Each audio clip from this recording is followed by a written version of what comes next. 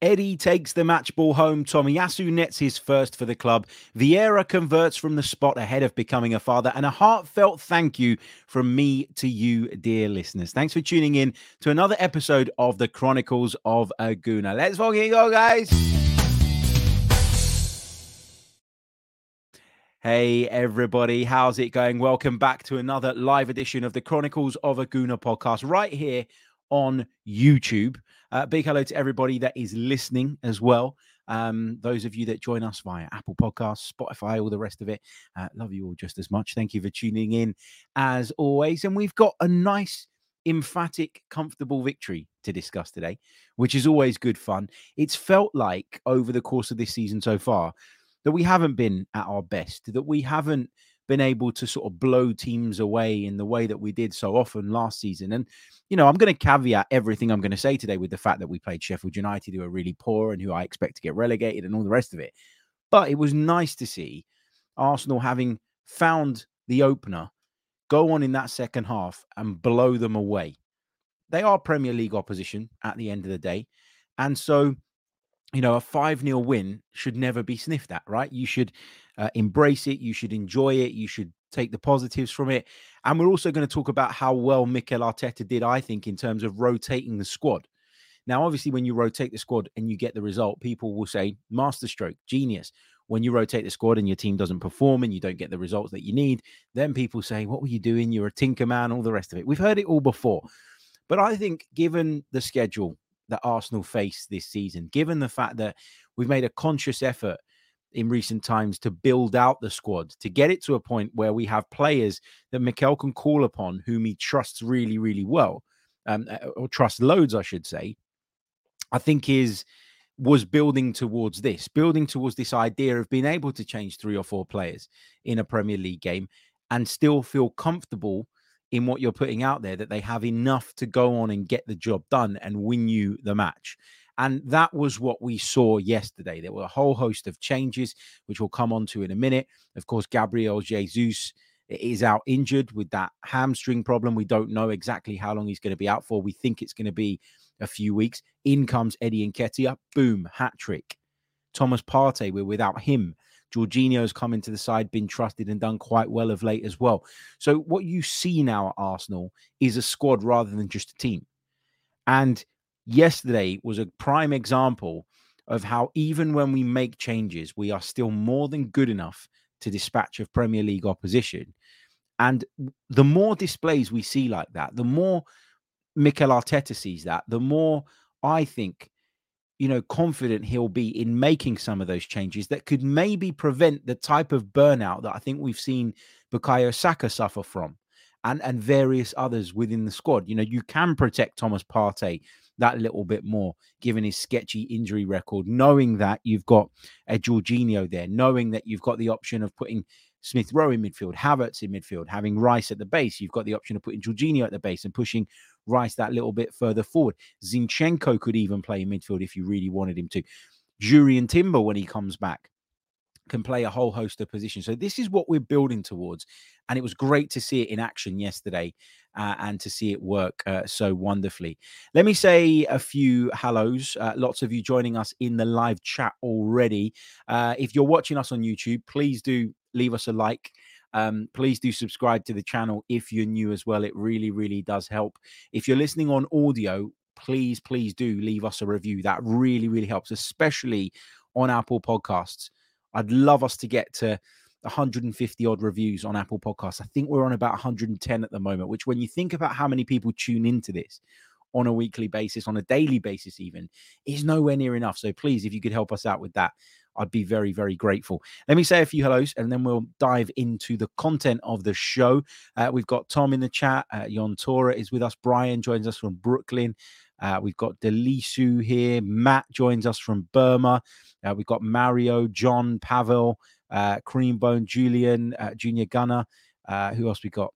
Sia is with us. Mr. T is with us. Eastside London is with us. Thank you all so much. Henry, Steve, Jid, so many of you in the chat. Apologies if I've missed anyone, but it is updating constantly in front of me. Anyway, the first thing I want to do is say a massive, massive thank you to you guys. the dear listeners / viewers of the Chronicles of a Gooner podcast, because what we've seen over the last couple of days is the channel here on YouTube hit 30,000 subscribers. Those of you that are regular listeners will know that I've been desperate to get there for a period of time. And finally, just the other day, we got over the line. So a massive, massive thank you to you guys for your support. It really, really does mean the world to me. And I am so fortunate to have a career in broadcasting now. And that is a result of what we've built on the Chronicles of a Gooner podcast. Because without this podcast, I don't get any chances. Without this podcast, I don't have a portfolio of work to be able to show. Without this podcast, I don't have any value. So to have built this podcast to this point, which I know to some is insignificant, right? You'll get YouTubers out there that have got hundreds of thousands of subscribers, and that's great. You know, they deserve that, and I've got no issue with that. But for me, it's always been about, first and foremost, creating, hopefully, good quality content that isn't me ranting all the time, that isn't designed to wind people up and isn't designed to be clickbait. Yeah, we all play the game a little bit with the thumbnails and with the titles and all that, because ultimately your podcast is nothing, right, if it's not searchable. So, you know, yes, we do a little bit of that here. But I like to think that once the content starts, it's sensible and it's well thought out. That's what I try and do. And so I know that the growth isn't going to be as big with something like that, or it's going to be a bit more of a slow burner. But I know that we've got such an engaged and committed audience here that I wouldn't swap this for the world. So I'm so thankful to every single one of you. And a big thanks to everybody that listens on audio regularly as well, because we hit big numbers on there as well. And I know that it's not always the same people. I know that there is a bit of a crossover. There'll be listeners that are subscribed on audio, but also subscribed on the podcast as well. On the YouTube channel as well, which is great. But I know that we've got a whole nother audience as well of people that only listen on audio. So I'm so thankful to every single one of you, that watches, that comments, that likes, that subscribes. Even if you don't do those things and you just watch quietly in the background, I'm so thankful to you guys as well. So a big thanks. 30,000 subscribers here on YouTube. Let's start working towards the next target now, because you build it up in your mind, right? You're like, come on, let's get to 30,000. Then you go, okay, where are we going next? Where are we going next? And that's where I'm at right now. So let's keep building, let's keep pushing. And a big thank you again to every single one of you. Another quick thing I just wanted to touch on as well, not football related. Woke up this morning to the sad news that Matthew Perry, actor, most famous for his role in Friends as Chandler Bing, has sadly passed away this morning. That is horrible news. So I just want to say rest in peace to Matthew Perry. I think one of the most talented actors of our time. I know people will argue, he didn't do enough movies and he didn't do this and he didn't do that. But for me, the character that he played in Friends was incredible. And so many of us know so many of his lines, and that's down to the writers as well. But Matthew Perry, I thought, played that part and that role brilliantly. So really, really sad news to wake up to. And I'm sure, like me, many of you guys grew up watching Friends. So, of course, this kind of news, it hits hard, doesn't it? It really, really does. Okay, let's dive into the game. Arsenal 5, Sheffield United 0. We're going to start off by discussing that rotation that I discussed right at the top of the program. We'll get into that. We'll talk about how it worked, and we'll break down some individual performances, as well as looking at how the pattern of the game went. Don't go anywhere.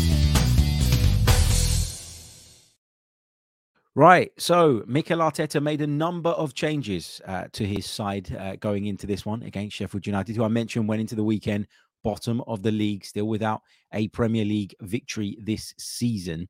And, I'd said to you guys in the build-up that, it is against the side that sit at the bottom of the table. It is against the side that we are expected to beat, but it's never that easy, really, is it? When it comes to the Premier League, it's a league that can spring surprises. It's a league that constantly springs surprises. That's why in many people's eyes and in many people's books, it's the best league in world football. I think that the standard of officiating does hold it back a lot, which we've discussed in the past as well. But I haven't really got too many complaints about them yesterday. I'm going to complain. No, in fact, I'm not going to complain about anything. I'm going to talk about how the game went, because I think some of what we were saying in the build-up with regards to how difficult it could be at the start and some of the challenges we were going to face, I think were evident and were on display in that first, 28 minutes or so. What I will say is maybe I should stay away from Emirates Stadium more often, because I wasn't at the game yesterday. I was at Stamford Bridge to work on the Chelsea-Brentford game. And I actually finished a little bit earlier than I expected, because I didn't have to do some of the post-match stuff in the end that I would normally do when I'm commentating on a game. So I looked at the clock and I thought, I can either sit around and try and figure out how to watch this game on a dodgy stream with a questionable internet connection, or I can sacrifice the first 25 minutes of the game and just head home and watch the rest of it on TV from the comfort of my couch. So that's what I did. I decided that I'd be better off watching 70 minutes of the game rather than sort of trying to watch it on my phone and all the rest of it. And you know that when you're trying to search for a stream, more often than not, they're poor quality, they jump, there's adverts in the middle of them, all the rest of it. So that's what I did. I jumped on the train and I got home, I think, on about 24 minutes, and I sat down and watched it. Now, I'd been listening to the first 24 minutes on the radio, and it sounded like we weren't playing very well. And I've since watched the first 25 minutes back in full, and I have to agree with my initial thought and feeling, which was it was all just a little bit too slow. It was all just a little bit too lackluster. There wasn't that zip and tempo in the performance that you want to see. And therefore, we struggled to pull apart a very well set up Sheffield United team. You got to remember, this is a Sheffield United team that almost held Tottenham to a draw, almost got all 3 points against Tottenham, who everybody seems to think are the best thing since sliced bread at the moment. Not that long ago, a couple of really, really late goals turned the game on its head for Ange Postecoglou's side. And they almost took a point off of Manchester United just a little while ago as well. And of course, that late Diogo Dalot goal broke their heart. So although Sheffield United's performances in terms of their outputs and results and all the rest of it are very, very poor, they've got just 1 point on the board so far this season. They still haven't won a game. There is evidence to suggest that they are capable of going away from home and doing it at Bramall Lane, but they are capable of making life difficult for opposition. They are capable of defending in a rigid shape and making it tough to break them down. And so in terms of the first 28 minutes was when we broke the deadlock. I wasn't massively surprised by it. And I have to say, though, when you watch that kind of lackluster performance, because you got to remember, this is an Arsenal team that traditionally over the last year or so had started games really well and really, really fast. And now we don't. We don't seem to be able to score goals in the first 15 minutes of games like we did last season and at times the season before. Now, you could argue that at times we'd run out of steam later on in games. And so there's been a conscious effort to maybe pace ourselves over the course of a 90-minute football match. Maybe that is a thing. But, when you think about the fact that we've not been able to do that lately, and the way that Sheffield United set up, and the fact that we'd made a number of changes, which at times can upset and disrupt the rhythm a little bit, I wasn't overly surprised by the fact that we'd struggled to break them down in those early stages. If we talk about the team selection, David Raya, of course, continued in goal. Ben White, Saliba, Kivior, and Zinchenko were the back four, but it was pretty much a back three, wasn't it? With Zinchenko sort of playing in far more advanced areas. The midfield was Rice, Havertz, and Smith Rowe, with Saka, Nketiah, and Martinelli up front. So the big, highlights from that, Martin Odegaard left out. Now, his form has dipped in the last couple of weeks. We put an episode out the other day, the reason behind Martin Odegaard's drop in form, or Martin Odegaard's drop in form explained, whatever it was titled anyway. And I talked about a number of things there. I do think that the way we're playing at the moment, in terms of who's playing in the sixth position and the fact that we're not progressing the ball as well as a team early enough, is having an impact on Martin Odegaard's game. I think that Bukayo Saka's drop in form and the injury problems he's had have impacted on Martin Odegaard's game. So I do think there are a number of reasons on the pitch that maybe we're not seeing the best out of Martin Odegaard at this moment in time. But Mikel Arteta came out in the build-up to this game and said that he'd been carrying a little bit of a knock, a little bit of an injury, which I think possibly was Mikel Arteta defending his player, sort of leaping to his defense as if to say, hold on, you're getting onto a player that's been very, very good for me. I'm not going to sit here and fuel that narrative. Instead, I'm going to try and pour cold water on it. Now, I don't know that for a fact. And as John points out in the chat, some people have reported that he's got a bit of a hip issue. And I don't know whether or not that's true. But what I'm trying to say here is that there's a feeling that maybe Arteta, if there is a problem, is wanting to put that in the public domain to kind of protect Martin Odegaard from the criticism that he's received over the last few weeks more than anything else. Players carry knocks and issues all the time. Mikel Arteta has told us that on many occasions.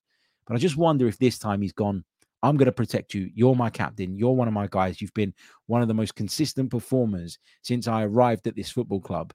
I'm not going to throw you under the bus. In fact, I'm going to make moves and take steps to protect you in the way that he's protected David Raya recently, in the way that he protected Kai Havertz when things weren't going well. And I think this is a sign of the evolution of Arteta as a manager, because if you go way back to when he first came in, do you remember that time at Leeds where Nicola Pepe didn't perform? He was so quick to come out and kind of hammer him and sort of, really sort of make it obvious that he wasn't happy with the standards. But it looks like Mikel Arteta is very much now taking up that stance of the protective coach, which I'm fine with. So Odegaard was left out. I was surprised by that, if I'm being honest, because I thought that he would want him to play through the poor form. Martin Odegaard, as I say, he's got plenty of credit in the bank with me personally, and I thought he would get the opportunity to play through that form. And you look at this fixture and you think, Sheffield United at home, well, this is a game that you can probably dictate. This is a game that you could probably score in. This is a game that you could really have an impact in. And if you do that, all of a sudden, the cloud above your head lifts, doesn't it? Disappears. And we're talking about Martin Odegaard in a solely positive light again. So, yeah, I thought it was an opportunity really for him to play his way back into form. But clearly, that was not what Mikel Arteta was thinking. Gabriel was replaced at centre-back by Jakub Kiwior, who I think is very, very capable. Always find it difficult to judge players when they're in and out of a team and when they, don't play regular football. It can be difficult, can't it, to find your rhythm, especially as a defender, I think, when you need to be switched on and alert at all times, and any little mistake, any loose touch, any misplaced pass could potentially have catastrophic sort of repercussions. So good to see him come back in the side and get a run out. Havertz and Emil Smith-Rowe were both in the starting 11. Kai Havertz had played really well, I thought, as a substitute coming on in Martin Odegaard's role, and it was interesting to see him get an opportunity on that side of the midfield this time. Emil Smith-Rowe picked as well from the start, which is interesting because, at the start of the season, it was clear that Fabio Vieira was ahead of him in the pecking order. And now, over the last few weeks, we've seen sort of Jorginho come in at the 6. We've seen Rice move into the 8 position. And then when we revert back, it's not been Rice at the base with Vieira on the left. It seems to be that he's turning at the moment to Emil Smith-Rowe, which is positive because we all like him. We all rate him. We all want to see him succeed. He's still got to do a bit more for me, though, to justify his selection. But we'll come on to his performance a little bit later. But the thing that really jumped out at me was that he was selected ahead of Vieira in that role. And that wouldn't have been the case, I would argue, 6 weeks ago. Eddie Nketiah played up front in place of the injured Gabriel Jesus. And, there's lots to say about his performance, isn't there? So we'll get onto that in a minute. Just a couple of your comments before we continue through the chat. Sia says, congrats on reaching 30K. The road to 50K begins now. Thank you so much, mate. And thank you for your very, very kind donation to the channel. Raphael says, great to join the show live. Congratulations. The next target is 40,000 subscribers. Creambone says, without this podcast, I'd be out nicking hubcaps. So thank you, Harry, especially from all the car owners in my area. Oh, my God. Thank you to Sadiq as well. And to Tom too. And if anybody else has said anything, I apologize if I've missed them. I can see one from Glenn. Thank you so much, mate. Really appreciate it, and really appreciate you all, as you know. Okay, so the first 28 minutes, as I described, wasn't great from Arsenal. A little bit lackluster, not moving the ball quick enough, in my opinion. And, you know, eventually there was a little bit of quality there that just allowed us to kind of breach that Sheffield United resistance. And from then on, you felt confident that Arsenal were going to go on and win the game. I did anyway. You know, it was always about the first goal for me. You know, if Sheffield United went down the other end and got it against the run of play, then all of a sudden, you know, you've got one of those situations where it's going to be a siege on their defense, and you're hoping that you can find a couple of moments and turn the game on its head. But when you get the first goal in a game like this, I think it's massive. I think that watching that first sort of 24, 25 minutes back, it was a little bit of a red herring for me, because, as I say to you, I didn't watch that part of the game live. So I went back and watched it. But obviously, when you know what's coming, you know that we do break the deadlock on 28 minutes. You don't feel as anxious and as nervous about it, of course. I can imagine that if I was in the stadium watching it, I'd have been a little bit irritated by Arsenal's performance during that period of time that I've mentioned. Listening to it on the radio, I was frustrated. I kept looking at the time of the game. I kept looking at the clock and thinking, come on, lads, 15 minutes, 20 minutes, 25 minutes. Let's find that breakthrough. Let's make it happen. And so, yeah, I'm conscious that I'm looking at this through a lens of, well, I knew what was coming when I watched it. So why would I felt any anxiety or nervousness? But I'm sure people within the stadium did. 5 attempts at goal in the first half. For me, not enough against the side like Sheffield United, with all due respect to them. You want to be creating chances. And when you can't break a team down and you can't create clear-cut ones with the frequency that you'd like, you got to take shots on, sometimes from the edge of the box. You got to create those moments. You don't shoot, you don't score. I know that's a really simplistic thing to say, but sometimes you can force an issue, not just by trying to take players on, not just by trying to thread the ball through the eye of a needle, but you can force an issue by taking shots at goal. You can follow up with rebounds. You can win corners. There's so much value to doing that as well. Now, I'm not saying take shots from halfway, and I certainly don't like it when I'm at Emirates Stadium and someone gets the ball in midfield and everyone goes, shoot, as if to say, like, come on, you should be scoring from 40 yards. Like, I'm not a big advocate of that, but I do think there are opportunities where, players probably overthink the idea of giving the ball away and so decide to keep it. And actually watching it back, you can see that Mikel Arteta is massive on keeping the ball. I think he discourages pot shots from distance. I really do. I think he's one of those coaches that prefers to have control and believes that if they do have control for long enough, they will eventually find that breakthrough. And then the moment comes, Declan Rice plays a lovely ball into Eddie Nketiah, who takes a wonderful first touch and then converts past Wes Foderingham in the Sheffield United goal, who might be, by the way, the worst keeper in the league. Just putting that out there. Imagine the reaction to that goal had Kevin De Bruyne played that pass to Erling Haaland. It's literally all we'd be hearing about. Now, I've said that Rice's progressive passing could improve, and I still think it can. But he certainly showed there that he does have it in his locker, that he's got that vision. And it's really good movement, actually, from Eddie Nketiah to just buy himself that little bit of space to be able to take that touch. The defender gets a little bit too tight to him in the end of the action, which allows him, once he's taken that touch, to generate the space for the shot. But, really, really good stuff from Rice and Nketiah as a combination. And I was delighted to see that he was able to get off the mark. Because, as I say, we've been talking loads about what we're going to do in the absence of Gabriel Jesus. And, Eddie Nketiah is always going to be questioned. And a lot of the time for good reason. But you want him to be confident. You want him to be firing. You want him to be feeling confident so that he can step into that role and do the best he's capable of, essentially. And based on yesterday's performance, again, albeit against Sheffield United, you have to say that we feel a lot more confident that that can happen now. But anyway, we're going to take a really, really short pause, and then we're going to continue our reaction to Arsenal 5, Sheffield United 0. Don't go anywhere.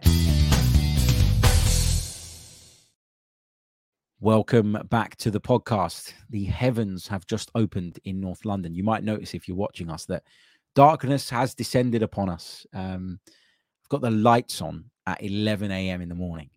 That's the kind of miserable weather we're looking at and talking about right now in London. I've got the blinds open, which means all the daylight available is coming in, yet I've got to have the lights on. That's how miserable it is. But you know what? It's not going to dampen my mood because Arsenal won 5-0 yesterday. Arsenal come out in the second half, of course, and you're just thinking second goal. The quicker you get the second goal, the more comfortable an afternoon this would be. And even though you've already rotated and rested a few players, you can do it even more to an even larger extent. You can take off even more of your key players. You know, someone like Bukayo Saka, who is still working his way back to fitness, who we've talked a lot about the need to protect. Someone like Declan Rice, etc., etc. And on 50 minutes, just 5 minutes into the second half, Arsenal get that second goal. Ben White plays a big part, I think, in creating the space in which Eddie Nketiah pops up in.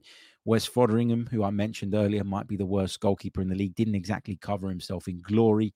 I don't think with his role there, I'm just waving at my son who's decided to look at me from the house. Right down the garden, he's just spotted me in the man cave and he's giving me a wave. There you go. He's jumping up and down in his Arsenal kit. Anyway, yeah, you know, the ball drops nicely for Nketiah and he finishes in the cold-blooded fashion that we kind of came to expect from Eddie Nketiah in the early days of his career. It was a type of instinctive finish, and he showed the type of sharpness within the box that he, as I say, became renowned for earlier on in his Arsenal career. Still can't believe that VAR actually spent time looking back at that goal, because Wes Foderingham was clutching at straws, wasn't he? Sort of insinuating that there was some sort of foul there.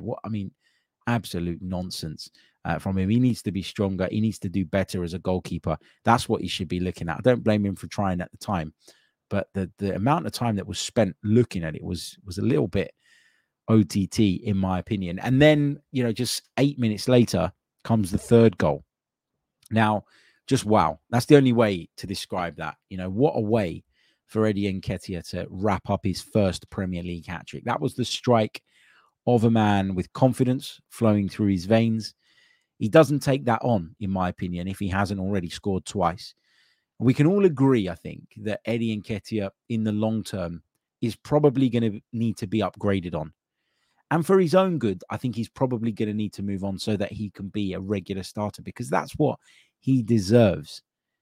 But I think we can also all agree that an Eddie Nketiah that is confident and an Eddie Nketiah that is performing is a much better version of Eddie Nketiah, and the version of Eddie Nketiah that we're going to need in the absence of Gabriel Jesus. Obviously, I said performing. Obviously, that's the obvious thing. But a confident Eddie Nketiah, what I'm trying to say is more likely to perform at a high level and to a high standard. So you almost felt happy for him yesterday, partly because he'd got the first Premier League hat-trick and what that means for us as a team, having this, you know, confident Eddie Nketiah to take us on in the next few weeks and be an option. I still don't even think he's a shoe-in to start every game. I'd still at times, depending on the opposition, consider, for example, Kai Havertz. But, you know, to have a confident Eddie gives you something more, because you can see, as I say, that, you know, once he does get on the score sheet, the whole mood around him within the stadium changes. But also, I think the confidence within him changes to a level that I don't think you see in every other player. I think there are players that you look at and you think you're really confident. And even when it's not going your way, you're going to keep trying things because you believe in your own ability to go on and get it right eventually. You believe in yourself. You've got that bit of cockiness, that bit of arrogance that all good strikers have. But with someone like Eddie Nketiah, I do feel like, because of a lot of the noise around him and because of the type of character he is, he can get a little bit down in the dumps when he's not scoring goals. And I think we've seen that over the last few weeks when he's been coming on as a substitute. So, yeah, delighted for him in that sense. Also delighted for him because he seems like such a humble and good person. You know, the way he handed over the penalty to Fabio Vieira, because Fabio Vieira is expecting a baby and had been the one to win it, just highlights again the team spirit and the togetherness within this camp. You know, you go back to the penalty at Bournemouth where, you know, there was some debate around who should take that, and the way that everybody kind of rallied together and said, give it to Kai Havertz.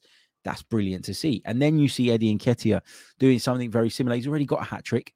Most strikers would have wanted to put the ball down and score a fourth, because only Andre Arshavin and Thierry Henry have ever done that in a game for Arsenal. Eddie Nketiah could have joined that list of players. You know, so yeah, an opportunity for Nketiah, but one that he was willing to pass over for the better of the team and for somebody who needed to get off the mark this season himself. Obviously, Takahiro Tomiyasu scored the fourth. That was a striker's finish, wasn't it? Incredible instincts there on show from the Japanese defender, who seems to be, in my opinion, becoming more and more confident in his own ability in the opposition half. He's always been a great defender, no question about that. The thing I've always sort of questioned about Tomiyasu is, does he have the quality on the ball to get forward and make things happen? Does he have, you know, the confidence in himself to take those risks with some of the runs he makes, all the rest of it? I think in the last few weeks, you've really seen that. You know, he ventured forward for the goal against Manchester City that ultimately proved to be the winner. And we were all talking in the aftermath of that about Tomiyasu, the centre forward, and what an impact that had had. Then we go to Seville, and at times from left back, he was playing like a number 10. Some of the positions he was taking up, some of the runs he was making. And then he pops up the following week with a goal. Is that coincidence? I don't think so. I think there is a belief in Takahiro Tomiyasu right now that we haven't really seen before. I wonder if that's to do with his physical condition. Is he feeling great? And is that, you know, making him believe that he can make those runs and knowing that he can get back? Because injuries have always been a problem for him since he's come to Arsenal, and he's never really looked 100% all of the time. So is there a confidence now in his body and in his ability to get up and down the pitch, which almost takes the shackles off mentally and allows him to venture forward and do those things? I don't know, but the reaction from his teammates when he scored that goal was truly incredible. Again, a sign of the team spirit. And again, as Mikel Arteta highlighted after the game, just an example of how much he is loved within the team and valued and rated. And so, look, this is the thing with this squad. Sometimes there will be players that don't get as much game time as they'd like and don't get as much game time as they would get at any other club. It's not a reflection of their quality. Sometimes tactically, they're not the one that Arteta wants to use. Sometimes, you know, someone else is playing so well that it's difficult to displace them. You know, Tomiyasu's a great player, and we've got a lot of players that are around the fringes of the team. Leandro Trossard's a great example of that, who at most other teams will play, but he doesn't because we're a really strong side at the moment. But that competition and that sort of battle for places hasn't caused divides in this camp. If anything, it's brought people closer and together. And Mikel Arteta somehow has been able to keep all of these players engaged, even when they've not been regulars in the starting 11. So that's a testament to him. But I also think it's a testament of the characters that we have at the football club. Again, you can link that back to him and Edu, because when they go out to sign players, that is something that they do look into in quite a lot of depth and quite a lot of detail. But yeah, for me, it's really, really great to see. I mentioned Vieira's penalty, definitely the right decision. VAR had to intervene to award that one. It was a nasty challenge from Norwood, wasn't it? Down the back of his Achilles. And he has a baby on the way, Fabio Vieira, which I didn't know, actually. And his celebration said as much. Even before Eddie revealed it post-match, he put the ball under his shirt and sort of jogged off to the corner flag, gave it the pacifier sign as well. Also, just to kind of wrap up on the game before we go into your questions, squad rotation, which I've touched on at the beginning, you have to say, based on that assessment of the game, it worked an absolute treat. Going to take another short pause. Then I'm going to give you my player ratings, and then we're going to focus for the rest of the program on your questions. We've got some on X to address that you guys were sending in last night, and we're going to take some from the live chat box as well. So start filling up the live chat box with your questions. Please do put a Q at the beginning of them. It just makes it that bit easier for me to pick them out. Don't go anywhere. We'll be back in just a second with some player ratings. Right then, Harry Symeou's player ratings. Let's start with David Raya in goal, who I'm going to give a 7 out of 10. He didn't have to be outstanding yesterday because of the quality of the opposition and because of how little of the game they had. And because how ineffective they were in the final third. But everything he did do, he did comfortably. And I think when you consider all of the noise around David Raya at the moment, from myself included, by the way, this was exactly the type of game that he needed. A game where he wasn't under the microscope. A game where the spotlight wasn't shone on him at any real point. A game where he could come out and make some contributions, i.e. the taking of crosses, etc. Played a couple of decent passes out from the back as well. So one where you'd only notice the good things because they were good, but the general stuff that he did was just tidy, and it's not a talking point. Exactly the type of game David Raya would have wanted. He gets a 7 out of 10 for me. Ben White, I'm going to give him a 7 out of 10 as well. Never really felt like Ben White got out of second gear. Just felt like he was cruising through this one from the outset. Unlucky not to score as well. Had a good effort saved by Fotheringham from the edge of the box. William Saliba is going to get a 7.5 out of 10 for me. Rolls Royce of a defender. Feels like he just toys with people, doesn't it?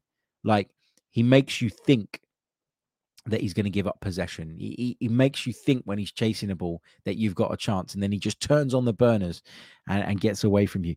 Look, I can't give him more than a 7.5 because I don't think he was massively tested yesterday, but a 7.5 out of 10 for William Saliba is my rating.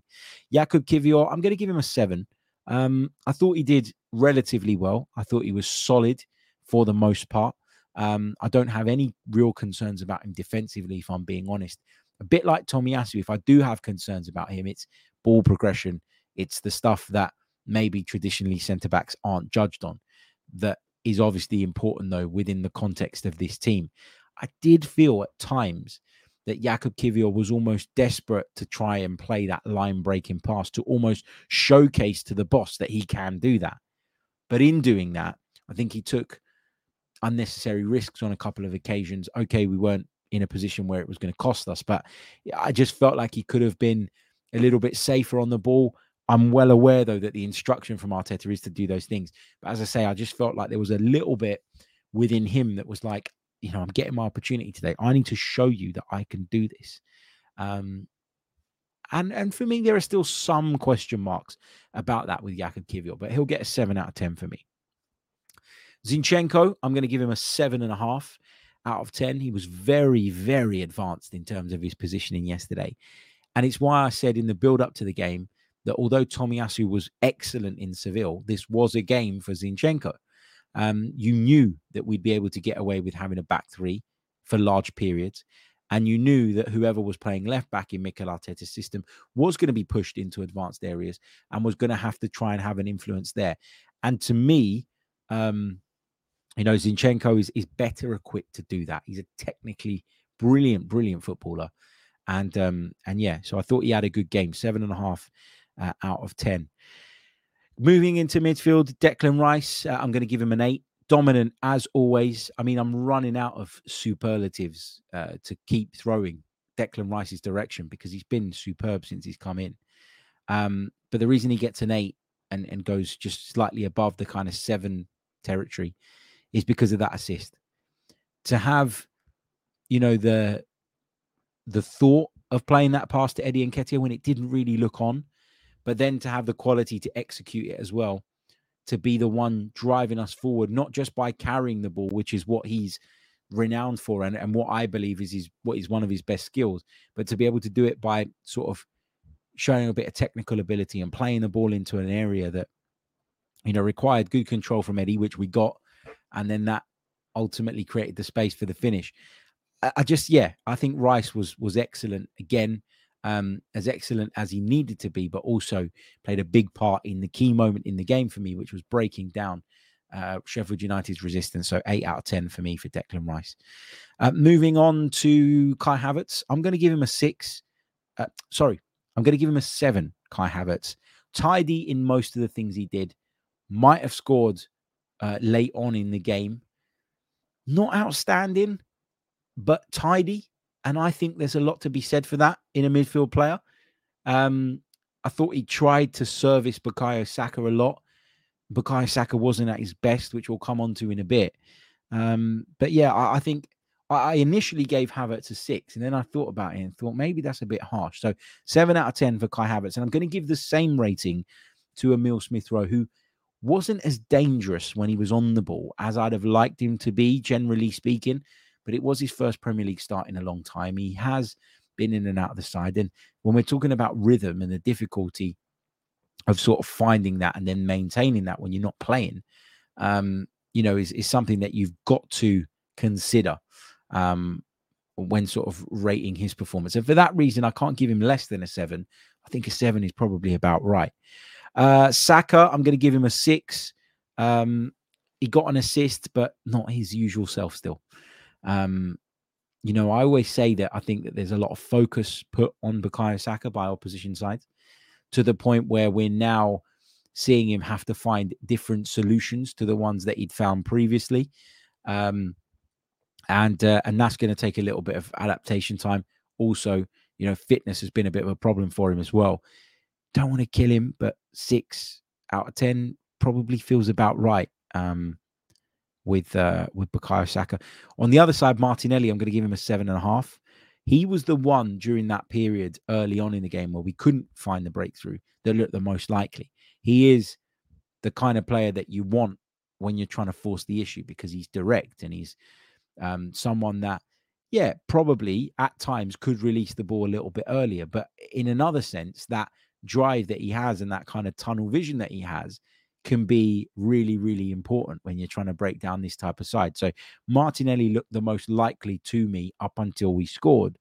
And so given the fact that he was a threat from the off when others weren't, he gets a 7.5 for me.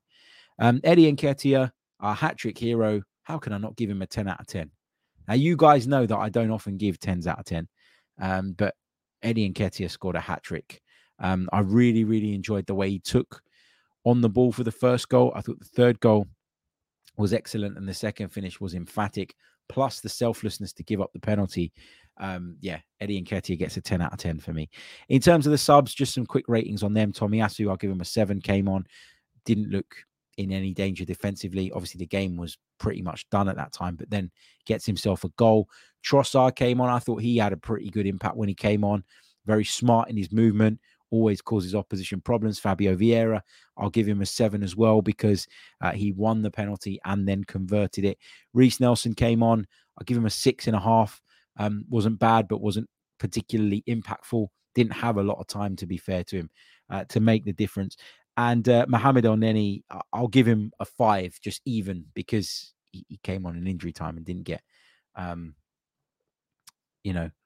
an opportunity to really stamp his authority, I should say, on the game in any way, shape, or form. So those are my player ratings from the game against Sheffield United. Let me just quickly run through them quickly once again, just to clarify. So Raya 7, White 7, Saliba 7.5, Kivior 7, Zinchenko 7.5, Rice 8, Smith-Rowe 7, Havertz 7, Saka 6, Martinelli 7.5, and Eddie Nketiah 10 out of 10. Those were my starting 11 player ratings. Right, thank you so much for bearing with me through that. But now it is probably your favorite part of the show. It's question time. So let's do it. Right, big thank you to everybody who's been sending questions in, because we got a fair few coming through overnight last night.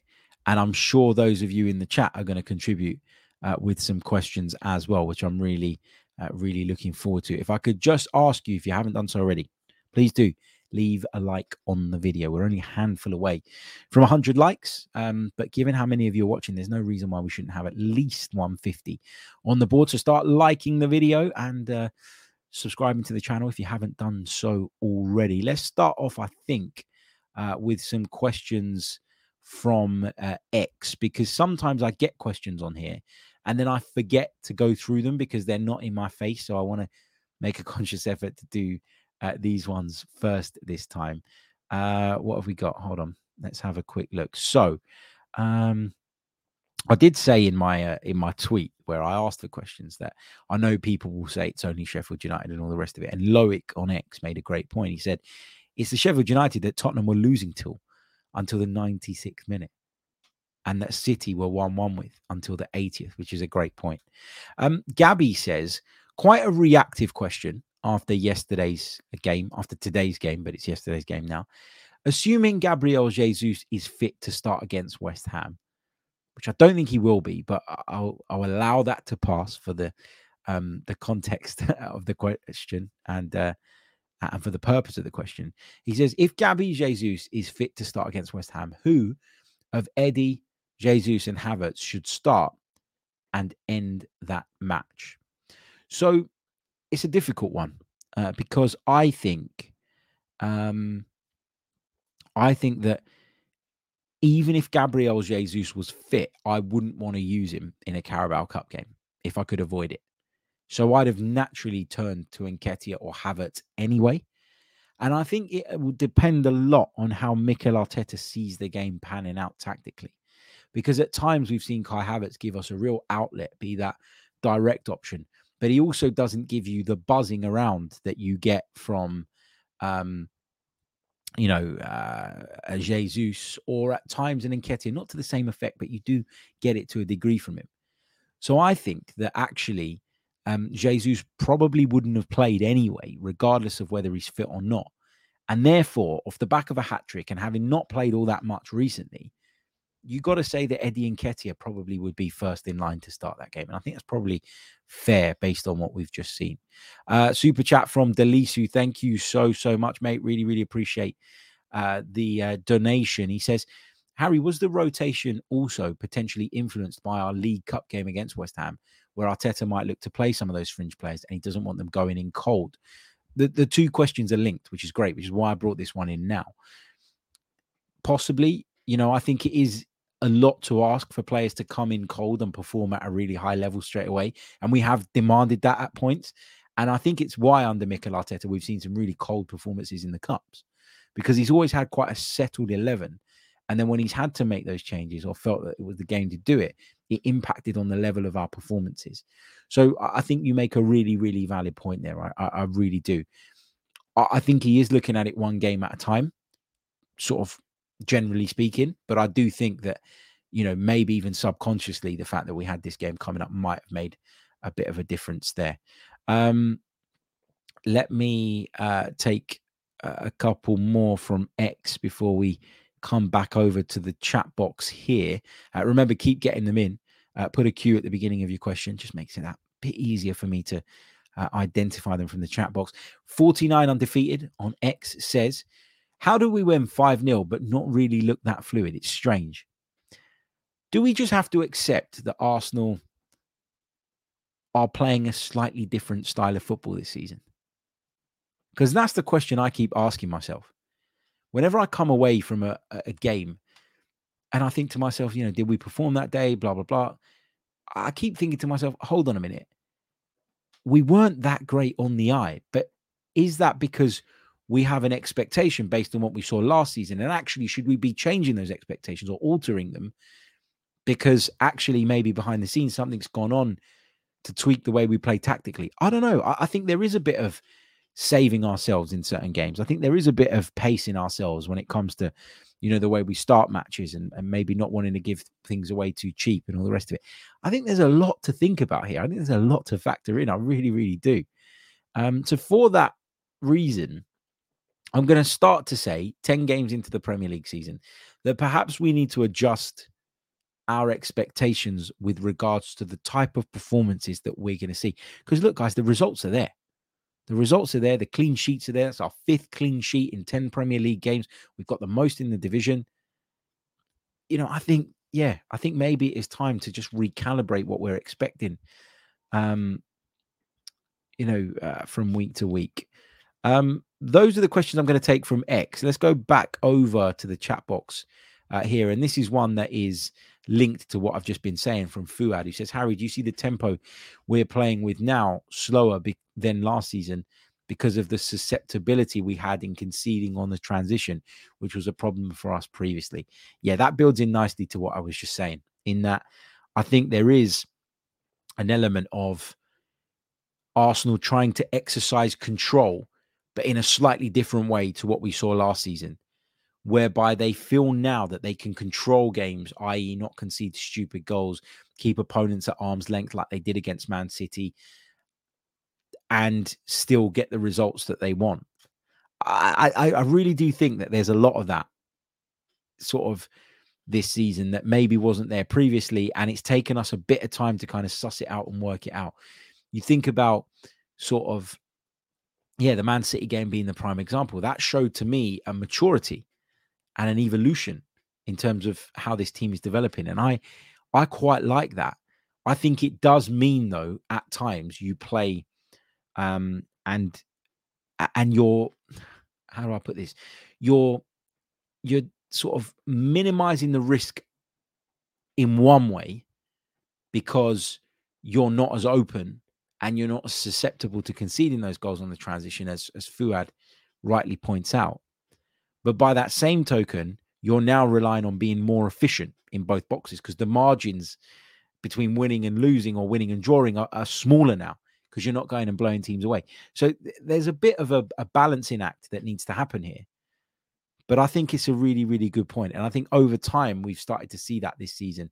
And I'm certainly getting to the point where I'm starting to think we are playing slightly differently. And so if I'm going there every week expecting to see the same performances that I saw last season, I'm wrong, and I'm going to be disappointed and I'm going to feel let down. I think ultimately what we want to see is Arsenal, stay in the title race for that bit longer and be able to sustain this level of results and performances across multiple competitions. Now, part of sustaining it across multiple competitions will mean that you need to kind of spread your energy a little bit. So, if you play at 60% in a league game against Sheffield United and you still manage to win it, great, because you got the result that you wanted, and you got it because you were efficient in both boxes, as Arteta always says.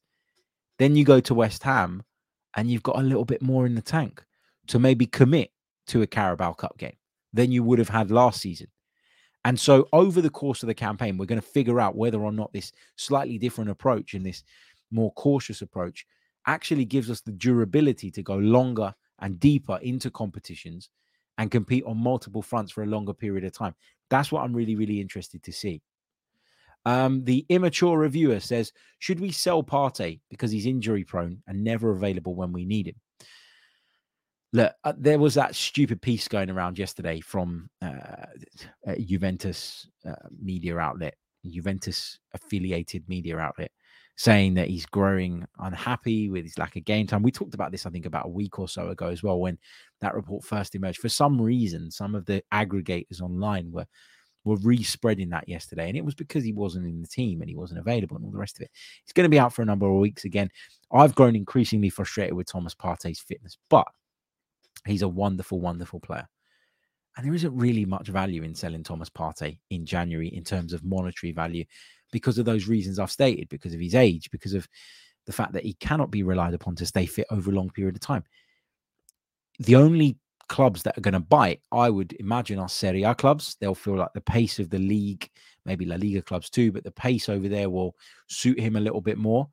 And therefore, he's unlikely to break down as often as he does in England. But if you're talking about clubs in the Serie A and clubs in La Liga, unless you're selling to Real Madrid or Barcelona, you're not going to get a good amount of money. Not an amount of money that's worth letting him go for at this stage, given that he can still play a part. I mean, if he is fit, when he is fit and when he's available, I trust him implicitly in the midfield. I think he's great. So I wouldn't sell him personally at this moment in time, but I have grown frustrated by his inability to stay fit. There's no question about that whatsoever.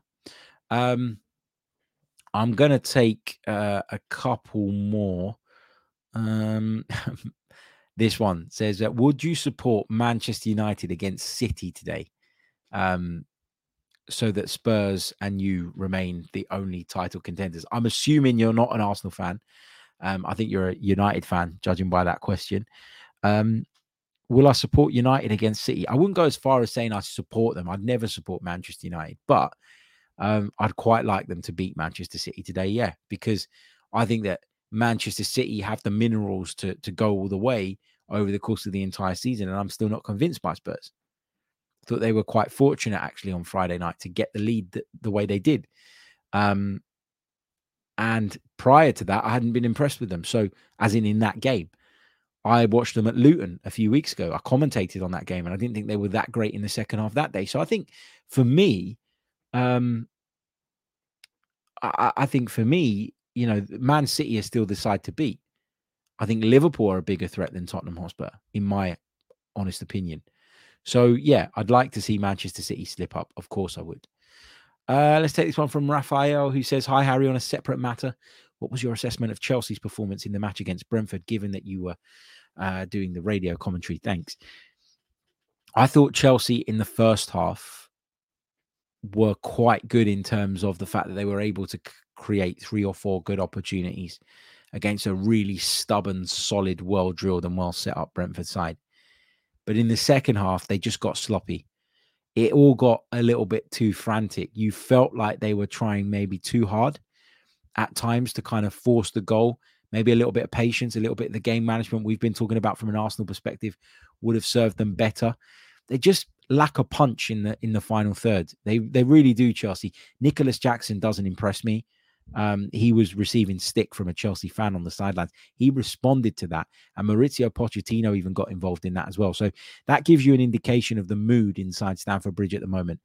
But I said on my commentary when it was 0-0 that Chelsea had, in the not too distant past, lost to Villa and lost to Nottingham Forest in games that had played out quite similarly, where they'd had a lot of the ball, not really been able to create too much. What they did create, they weren't able to convert into goals. And there was always that threat that these teams possessed on the counter-attack.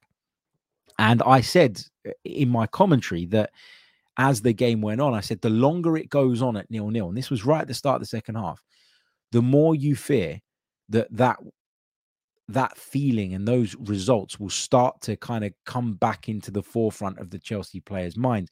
And that can cause nervousness, and that can cause a sort of desperation, if you like, to go on and try and force the issue, which leaves spaces and gaps in behind. And Brentford punished them initially through Ethan Pinnock, and the second goal was just a result of Chelsea overcommitting to the point where the goalkeeper was going forward as well. Chelsea were poor. Chelsea were really, really poor. Credit to Brentford, though. I'm a massive, massive fan of Thomas Frank. Since I started working for BBC Radio London, I've had plenty of opportunities to go to Brentford to cover their games, to interview Thomas Frank, and I think he's one of the most brilliant minds in the Premier League. And he's such a great character as well. I really, really like him. And I was happy for him yesterday, not just because I'm an Arsenal fan and I prefer Chelsea to lose and all the rest of it, but, there's been people questioning him this season. And when you look at the job he's done since arriving there in 2018, it's been unbelievable. You look at the size of that club in comparison to some of the others in this division, and the way they've been able to compete by being really shrewd in their recruitment and in their business and having a really good coach and manager. It's a wonderful, wonderful story. So at a point where people were starting to question Thomas Frank, and believe me, as wild as that sounds, it was starting to happen in certain quarters. I'm delighted for him that he got that result, because it just keeps the Wolves away for a little bit longer and gets people off of his back. What else have we got in the live chat box? John says, is there any player out there who could replace Thomas Partey for us? Do you know what? That's an idea for another episode. I have to say. I'm going to make a note of that now. Who could replace Thomas Partey? Because I'd quite like to go away and think about this one, because I want someone who has a similar skill set to Thomas Partey in terms of ball progression and various other elements. So I'd quite like to look into that one. So I'm going to just pass on that for now. But I promise over the course of the week, we'll bring you something around that, whether that be a separate episode or I'll include it in one of the others. I'll keep you posted. Some of you saying Chouameni in the chat. Not a bad shout. Not a bad shout at all. Jacob says Zubimendi. You know what? We'll look into those players. Chouameni, it's always hard to get players away from Real Madrid, isn't it? When they're rated, and Chouameni is rated by Real Madrid, as we know. Zubimendi's been linked in the past. You know, that Real Sociedad connection with Mikel Arteta could prove key, but from what we understand, he didn't want to join us at the time when Arsenal were trying to do that deal previously. But hey, we'll see. Guys, I'm going to love you and leave you. I'm going to go and enjoy my Sunday afternoon. Going to spend a little bit of time with the kids, sit and watch the Super Sunday football. I'll watch a couple of games back to back, and then I'm going to round off my Sunday with Napoli against AC Milan tonight. That should be a cracker as well. Thank you all for joining me, for watching this live, for listening to it back. So appreciated. Thanks again for helping us get to the 30,000 milestone on YouTube. It is so appreciated. We'll think of something we can do to kind of celebrate that a little bit. Maybe we'll do a giveaway or something over the course of the week. So stay tuned for information on that. Like, subscribe. You know the drill by now. It really does help. And I will see you all soon. Until next time, take care of yourselves and have a great Sunday. All the best.